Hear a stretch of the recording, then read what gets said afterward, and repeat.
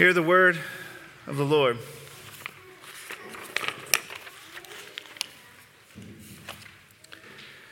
This is he who came by water and blood, Jesus Christ.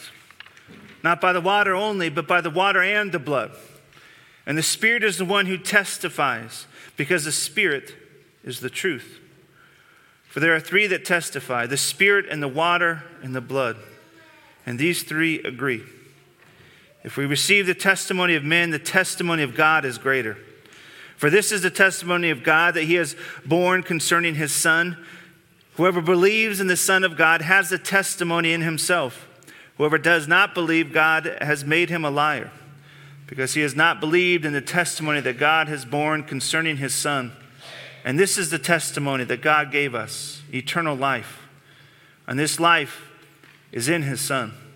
Whoever has the Son has life. Whoever does not have the Son of God does not have life. The grass withers and the flowers fade, but the word of our God will stand forever. Amen. You may be seated. Let me pray for us. Holy, merciful God in heaven, we give you thanks for your word which is our life, the source of life. By your word, all that is came into being. We pray that you would use your word to strengthen us, to stir our hearts to you, that we might believe and we might believe in your Son, united to him, having his life in us. We pray this in the name of Jesus. Amen. You know, when I was a young lad in the middle school, high school, somewhere in there, you know, one of my favorite subjects of study was that kind of explorers coming, you know, from the east to the west, exploring this new land. And my favorite explorer was always Ponce de Leon. And it turns out he wasn't actually a great guy, but the name just kind of rolls right off your tongue. And one of my favorite parts about Ponce de Leon was the legends of his search for the fountain of youth. Right, this fountain that you would go into, and it would have healing properties and restore youth, and you could live forever. And the legend has it that he searched high and low, following rumors and myths, trying to find it. But alas, he never did. And you know, as I was even reading about old Ponce for this sermon, one of the bummers is that historians think that most of that is actually made up. That most of what you know, if you learned that in history, that most of that is actually more fiction than fact, and that's, you know, historians, the wet blankets in the room, ruining good stories and legends for us. But even though that's likely not true, I think there's something that our hearts are drawn to, even in hearing Ponce de Leon's quest, that is in each of us. This quest for eternal life. I think we feel it. We long for it. Only today, I don't think there's many explorers out there looking for fountains of youth, because we're too sophisticated in our day and age to believe that there could be magic in the world. But I think one of the ways it actually looks is in the devotion to technological advances, where people are actually trying to find ways to merge themselves with digital spaces where they can live forever. It's called singularity. It's an insane thing. If you want to do a deep dive this afternoon on it, go for it. Not the best way to maybe spend your Sabbath afternoon, but the goal of that, just like the goal of the Fountain of Youth, this goal that's, I think, been in humanity since the beginning, is this search, this quest for eternal life. We all have it in us. So one of the questions is, what makes us so fascinated with living forever? Why do we still try to achieve it? Why do we ignore death, pushing it to the margins of life? I think at the end of the day, we were made for eternity. We weren't made to live in a world that has death and dying and decay. We're actually made to live in a world that does not wither, where bodies don't age and decay, where there is no disease or death or dying. This is what's meant to be. Only in the fall of humanity, we lost this, and death entered the world. And even though we live in a world that has death in it, we still can't help long for eternal life. This is echoes of Eden that are in our souls, eternity written on our hearts. We can't help but seek it out, dream about it. The question then lies in how do we seek it out? How do we get back to that place like the garden? How do we find that fountain of youth? How do we live forever? Do we achieve it in the testimony of man or the testimony of God? And here, what we find before us at the end of John's letter to the church, he answers this question for us. That we don't find eternal life in the pursuits and the promises of man, but life can only be found in the promises of God. You don't have to sail across oceans and cut through jungles to get it. You don't have to download your brain into a computer to get it. You just have to believe in the Son of God, Jesus, who is the author of this life and the victor over the grave. It's in Jesus that you find eternal life. And so as we kind of meditate on this idea of eternal life this morning, we're going to look at two things here in our text. First, we're going to see the promise of eternal life. The promise of eternal life. And second, we're going to see the testimony of eternal life. The testimony of eternal life. So first, the promise of eternal life. And we're going to start, as we dive into our text, actually working backwards, starting at the end of the text and working towards the front, because everything is moving towards this promise of eternal life here. So let's look with me back here, verses 11 to 12. It says this. Actually, I'm probably going to sneak in and read verse 13 too. It says this, and this is the testimony that God gave us eternal life, and this life is in his Son. Whoever has the Son has life. Whoever does not have the Son of God does not have life. I write these things to you who believe in the name of the Son of God, that you may know that you have eternal life. So John is kind of getting to the point of his writing, similar to the point of his writing, the Gospel of John. He wants you to have eternal life. He wants you to have it, to know that you have it. And he plainly tells you, listen, all that you have to do is believe that Jesus is the Son of God to have this eternal life. It's belief, faith in Christ alone brings life. And because Jesus is resurrected to new life, his life he shares with you if you simply believe in him. This is highly important. It's not your perfection. It's not your works, but it's the works of Christ and his victory of the grave that give you life. He's saying have faith in him and his life is yours, eternal life. And I think there's something in the beautiful simplicity of Scripture when it comes to this good news, this gospel of Jesus. You don't have to go on a quest for it. You don't have to invent new technology. You don't have to build some new Tower of Babel to achieve this. His life he freely shares if you just believe that Jesus is the Son of God, which is that he is the King of Kings. If you believe this, eternal life is yours. Which kind of begs at least one question. Well, what is this eternal life that he's promising his people? What is this eternal life? And so we're going to look at these two words, eternal and life. The first word tells us the duration of this life that he's promising. That it's at least speaking of this duration, that it's forever, it's without end, which is important.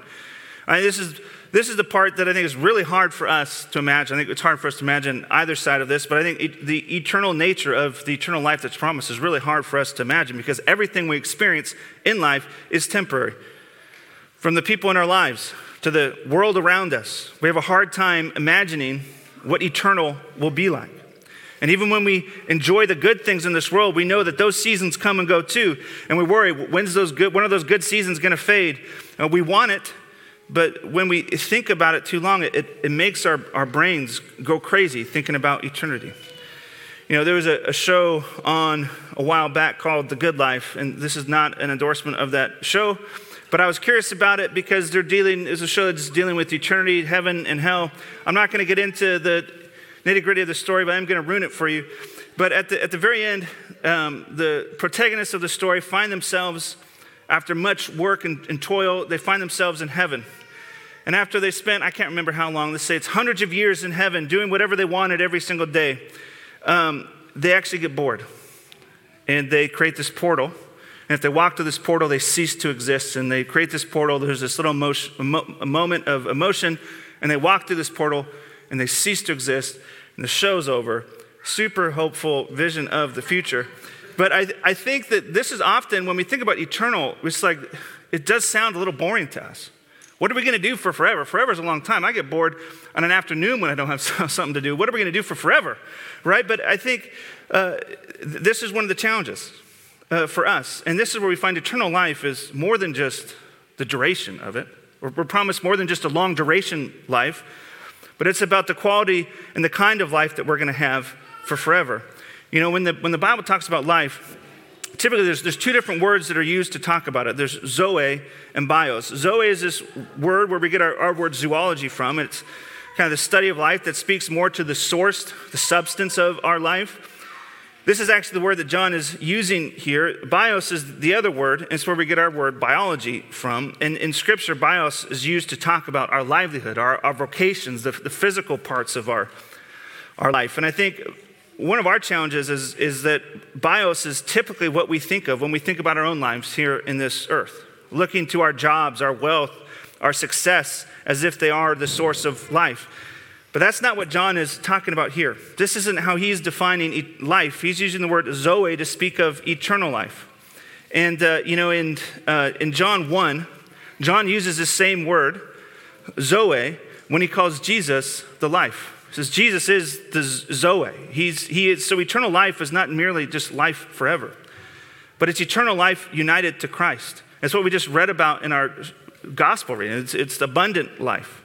So the promise of eternal life is the promise of this uninterrupted life with God, which I know is still a little bit of an abstract idea because we have not experienced that. It's hard to imagine for us something that we've never experienced and no one that's alive today has ever experienced. And I think there's a couple other places in Scripture that will help us with our imagination of what this will mean to have eternal life with Christ.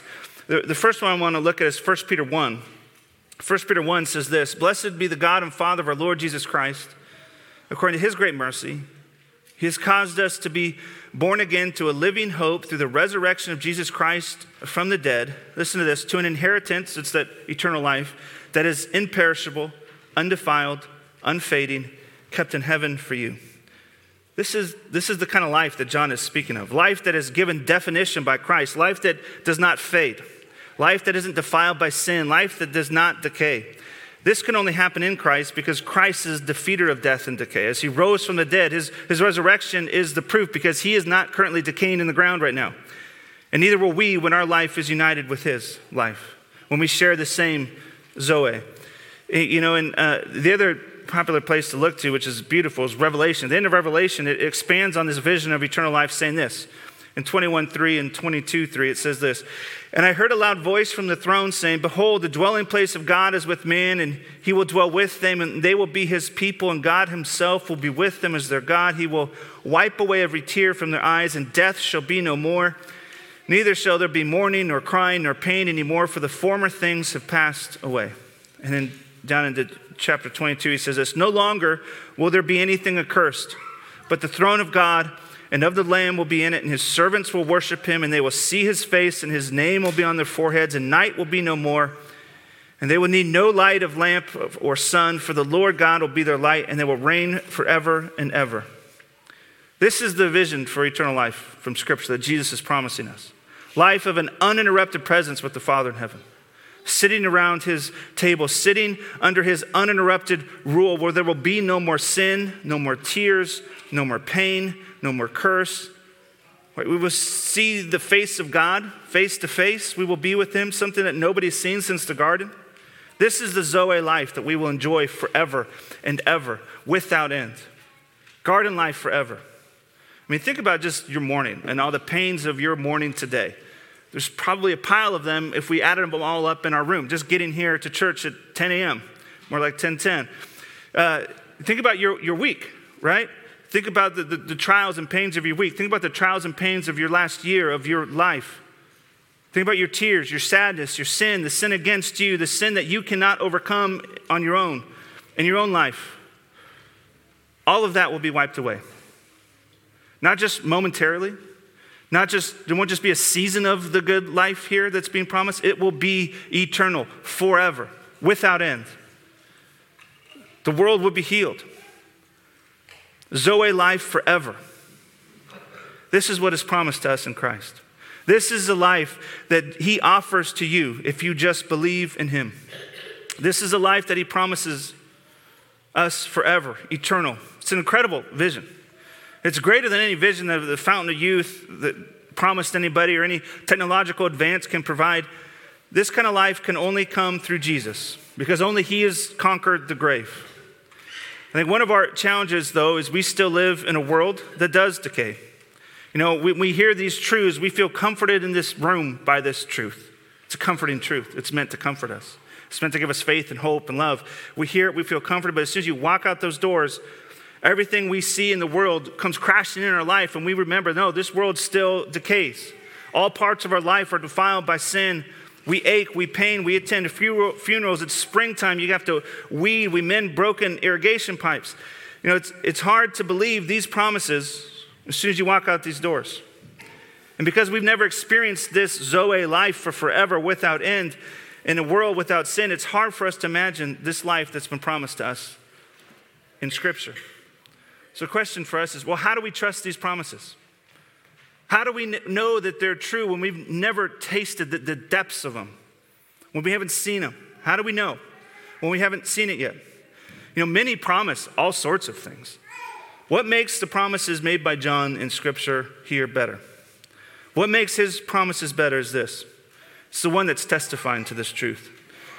And this is the second thing we find here is the testimony of eternal life. The testimony of eternal life. And I think we all know this, that it matters who's telling us something is true or not true, right? If someone who's always lying to you tells you something, you're probably not going to believe them, right? And here we find the source of this promise and why it's trustworthy. Look with me back here, verse 6 to 8. It says this: "This is he who came by water and blood, Jesus Christ. Not by the water only, but by the water and the blood. And the Spirit is the one who testifies, because the Spirit is the truth. For there are three that testify, the Spirit and the water and the blood, and these three agree." So who is testifying to us this eternal life? Why can we believe this? Because the water and the blood and the Spirit testify. We're good? We can move on? Like, we know what it sounds good, right? It sounds this poetic thing here, and that's what John, he's always so poetic, and he's like talking and dancing with his words, but sometimes like, well, what does that actually mean, John? What are these water, blood, and Spirit that he's telling us about, that testify that Jesus is the Son of God, the giver of, how can we believe them? Well, as you can imagine, if you're reading commentaries and other people that have talked about this, there's a lot of different ideas of what the water, blood, and Spirit refer to. Some say it's going back to the beginning in Genesis and Exodus, and others say it's referring to Jesus' baptism, which you find at the beginning of the Gospels. Others will say it's in reference to the sacraments, or others will say it's in reference to the water and blood that pours out of Jesus' side on the cross. And lots of other ideas. And these various people will argue their position over and against the other, say, no, this is actually what he's talking about. And what I'm going to try to convince you of this morning is that they're all right. That it's no accident that you actually find these symbols, these same symbols, showing up throughout Scripture. And each one of these moments, I think, is actually most fully seen in the person and work of Christ. But I think all of these elements are pointing to this truth that Jesus is the Son of God, which further strengthens the testimony actually of the blood and water and the Spirit to declare who Jesus is. So to begin, I mean, this is an echo first of Genesis 1, right? The Spirit hovering over the water, waiting to give birth to all creation. The only thing that's missing in this scene is the blood. It's suggesting that this new creation that is promised in Christ will come not just by water and Spirit only, but through the blood and the sacrifice of Christ. These images begin to shape in Genesis 1. Secondly, I think this is a reminder of the Passover and the Exodus out of Egypt with these images, right? There's the blood that went over the doorposts from the Passover lamb, and as the people fled Egypt, they walked to the water of the Red Sea, and there's a Spirit cloud that led the people. Again, you have these three symbols together. Jesus is a new Moses leading a new Passover in Exodus from sin to the land of promise, eternal life. The images begin to take on fuller meaning as Scripture unfolds itself. And of course, all these promises, all the Old Testament finds its yes and amen in Christ. All pointing to him. They point to the testimony of his life, Jesus, who began his life, baptized in water. What happens at his baptism? The Spirit descends. The clouds open up. The Father declares that this is the Son, his Son. It's testifying to this great truth, that Jesus is the Son of God. And in his baptism, Jesus also identifies with us, with his people, with sinners. It's one of the things that's happening in the baptism of Jesus, that he identifies with his people, with sinners. This is the one of the guarantees we have of eternal life and that we belong to him, is that Jesus actually wants sinners to be his people. He wants people who are dead on their own, who on their own have no capacity to attain life. And so he comes to identify with us that he might share his life, The water and the blood and the Spirit testify to this truth. But in that, even in the baptism, what about the blood? The blood's missing from them. And this is where we find the third and much needed testimony, which it says it's needed. You need the testimony of the blood, and you find that in Jesus most potently on the cross. Jesus who was crucified. Jesus the perfect one who not only identified with sinners, but who suffered for them as well. And what happens to him on the cross? Well, his side is pierced. And John writes about this actually in John chapter 19, that water and blood pour out. And when John writes about this in his gospel in chapter 19, he emphasizes that he witnessed it, and that the water and blood imagery testify to the truth of who Jesus is, that he is the Son of God coming to bring new life.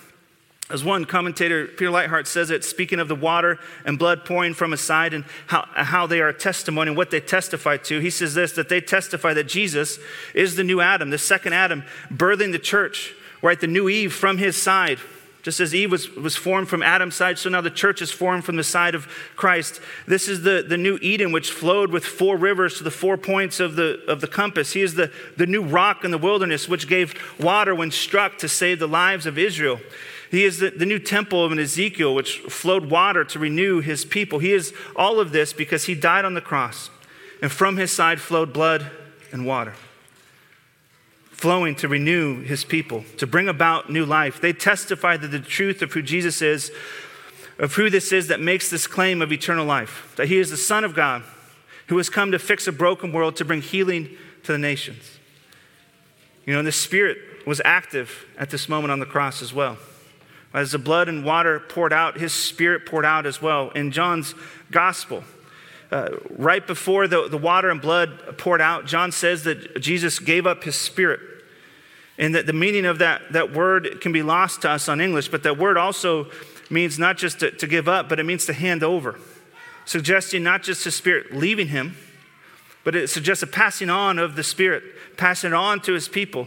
Which is why the centurion immediately recognized Jesus as the Son of God in his death, because the Spirit's poured out on the cross along with his water and his blood, all three working together to testify to the work that Jesus is doing on the cross. That he is the Son of God, that he is birthing a new world in himself, new life that he shares with us. You see, this imagery here of water, blood, and Spirit testifying to the truths of what's being said here is not contained in one single moment, but it's the whole story of Scripture. Water, blood, and Spirit continually testifying to God's work and faithfulness to his people. It's a testimony that is as old as time, that always speaks the truth, more trustworthy than the testimony of man, which is what we find here in verse 9. It says, if we receive the testimony of men, the testimony of God is greater. For this is the testimony of God that he has borne concerning his Son, that whoever believes in the Son of God has a testimony in himself. And whoever does not believe God has made him a liar, because he has not believed the testimony that God has borne concerning his Son. Right? The reality is men's testimony can be faulty.